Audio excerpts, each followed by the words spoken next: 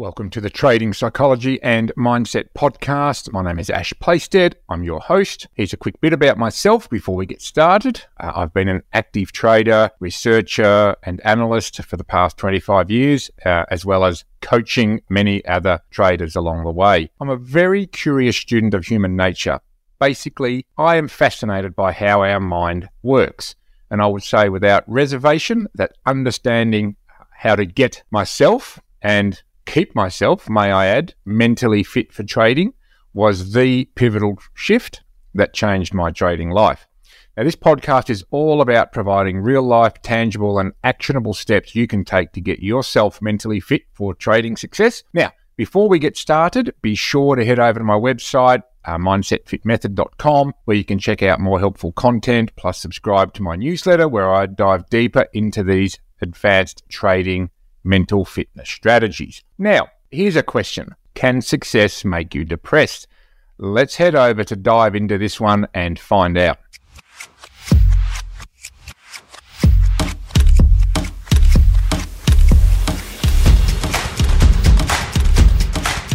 Now, what happens when you arrive at what you thought was your destination in life, your destination in trading? What happens when you rock up to your eternal sunshine-kissed success and you feel empty inside? The streets don't seem quite as paved with gold as you had assumed they would be, so you've done well, really well, but still feel dissatisfied.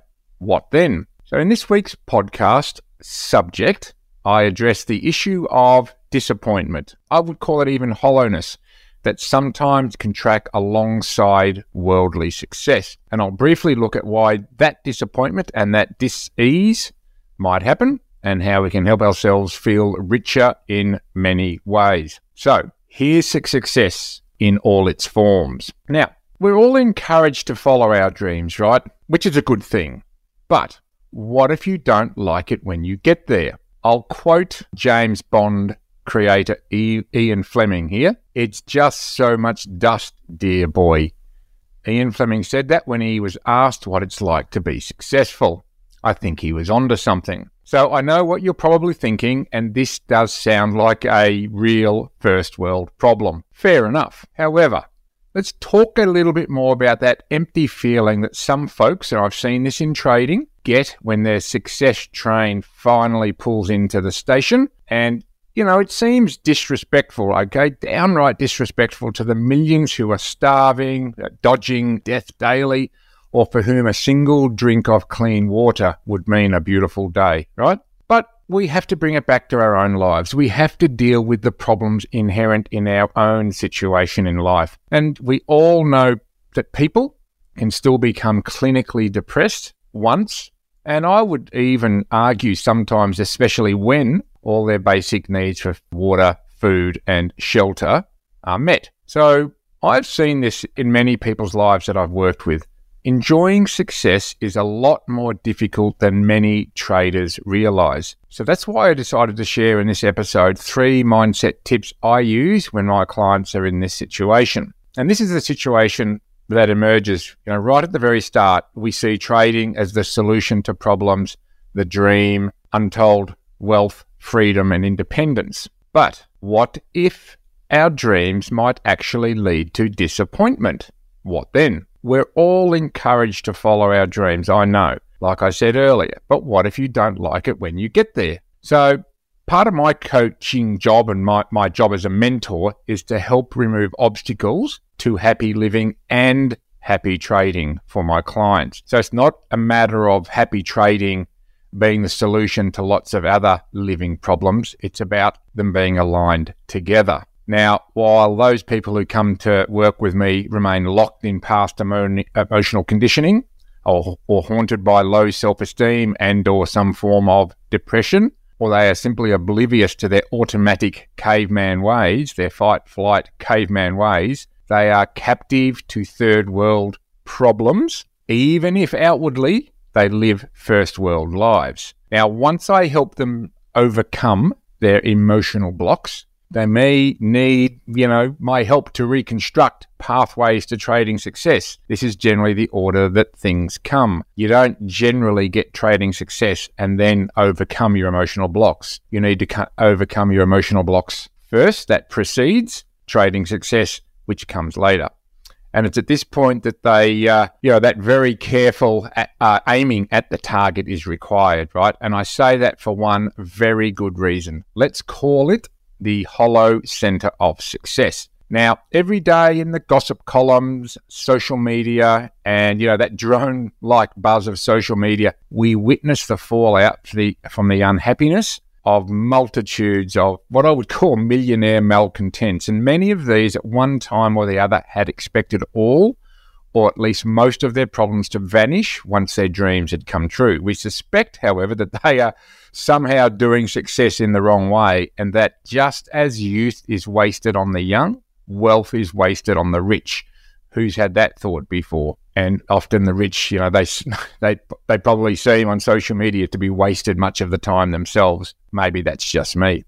Now, countless people are shocked to find that living the dream feels weirdly like climbing inside a fantastically decorated funhouse at the fair and discovering it's empty or hollow inside, even as everyone still on the outside clamours to come in and join them. So they chase down their goals on an unquestioned assumption that once those ambitions were realised, everything in their life would become wonderful in all ways for all time. So they became millionaires, won their gold medal, sold truckloads of their invention, got their novel to the top of the bestseller list, or they became a successful trader, and it felt fantastic for a while. But let me state this simply again. Success does not equal happiness. So I think being rich, recognized by strangers in the street or respected by society, was somehow not all it was cracked up to be for many people. Now, the guarantee of lifetime happiness that they had subconsciously taken for granted would automatically accompany their success just didn't materialize, or if it did, it wasn't sustainable. And get this, many successful people report feeling happier in the days when they were still struggling for their success than after they'd actually reached it. How weird is that? But I see it quite often. And what's more, for some with a conscience, that festering, creeping, malcontent guilt starts to whisper to them, but this is what you wanted. How can you complain? Babies starve. People are out of work. What are you moaning about? Why do so many people find it difficult to enjoy success? And how can we as mentors and coaches change that? So here's 3 tips to think about. Tip 1, it's important to distinguish between dreams and goals. When you've asked someone, the miracle question, or have helped them overcome their problems and they're now free to thrive, not just survive, you're really only just starting. A client of mine, who I'll call Meredith, told me that she'd wanted to open an antique store, right? She was also trading, but she wanted to open an antique store. And I asked her, dream or scheme? She laughed, right? And then sighed, dream at the moment. It was a dream because she had not taken the trouble to work out any of the steps towards this goal. We worked together to turn her dream into a scheme. So I always ask my clients this question. Distinguish between your dreams and your schemes. Dreams only come true if you turn them into schemes. But what about the reality of accomplishing their schemes? Which leads me to tip 2. Ask what daily life Think about what daily life will be like when your dream is realized. So to have expectations, we also have to have assumptions about the future. And those assumptions often lie hidden and unexamined. Now, in my situation, I would ask a client to describe in detail what they imagine life will be like, minute by minute, day by day, once they have, for example, achieved their trading dream, or they might be looking to marry their dream partner, create the income they want, or land a deal. So I might say something like this. Really think about that future now. You've achieved that goal you've been dreaming about for so long. What have you been imagining life would be like every day once these goals have been realized? Now, had they been assuming they'd have no more problems of any kind in life, that they'd never be bored again, never feel anxious or worried about anything again, never be lonely, never have health problems, guess what? That's not the reality. And it comes as a real blow to some people to discover that even when they've achieved their dreams, they are still troubled by some aspects of life. So I'll talk to my clients about this, and then we go to tip number 3. Factor in the all-round sustainable life. Okay, this is so important when you're building a trading life. And money and materialism don't necessarily make us happier or healthier over and above a certain point, right? And that point isn't that high. Actually, there's a lot of evidence to prove that. So predicating success on any single factor, when as human beings we still have other needs, such as to be stretched and challenged, is very short-sighted. So, if one of my clients, and this is massively important, need for meaning was met through working towards their success goal, in trading particularly, how is that still vital need going to be met once they've become successful? So when I'm helping my clients divide trading systems and trading mindset strategies, I try to factor in all the primal human needs. And the truth is, we all have a variety of physical and emotional needs that can only be met properly from different parts of life.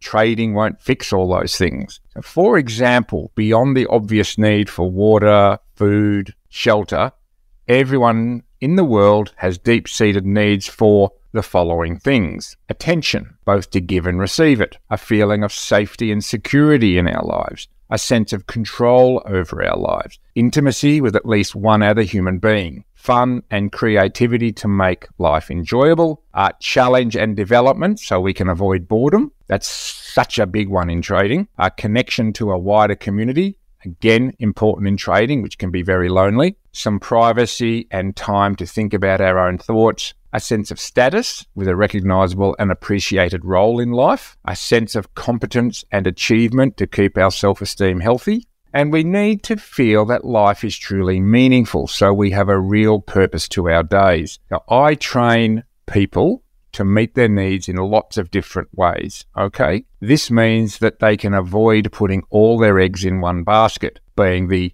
trading success basket. Obviously, that's the primary outcome, which we work to achieve, but we work to get needs met in lots of other ways too. Whether it be finding a perfect partner, landing a dream job, making millions from trading, finding other hobbies and challenges and intellectual pursuits, all of those things. So it's very important to enjoy success as a journey, not a destination. This applies to trading as much as anything else in life. Now, we therapists, coaches, and mentors, I hope, understand these needs very well, but many people still don't.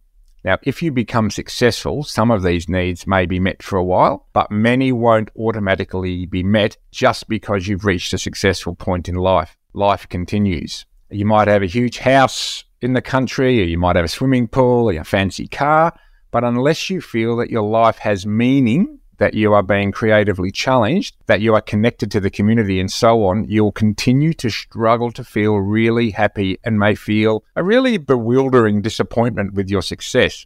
This is what I mean about, or I'm talking about, when I say success depression. Now, success in trading certainly isn't a destination. It's merely a byproduct, or to mix metaphors, a way station on the journey of life. Now, rather than stopping at some fixed and final success point, we need to take in its views and beauty, enjoy it, and keep moving on for a truly satisfying and useful life. The whole done and dusted thinking that goes hand in hand with traditional success thinking and the culture around that, it's an illusion, and you can help yourself see beyond that if you start to take this thinking on board. So I encourage you to think about a life of complexity, part of which is success in trading. That list of other needs, it's very important to have a plan that encompasses those as well.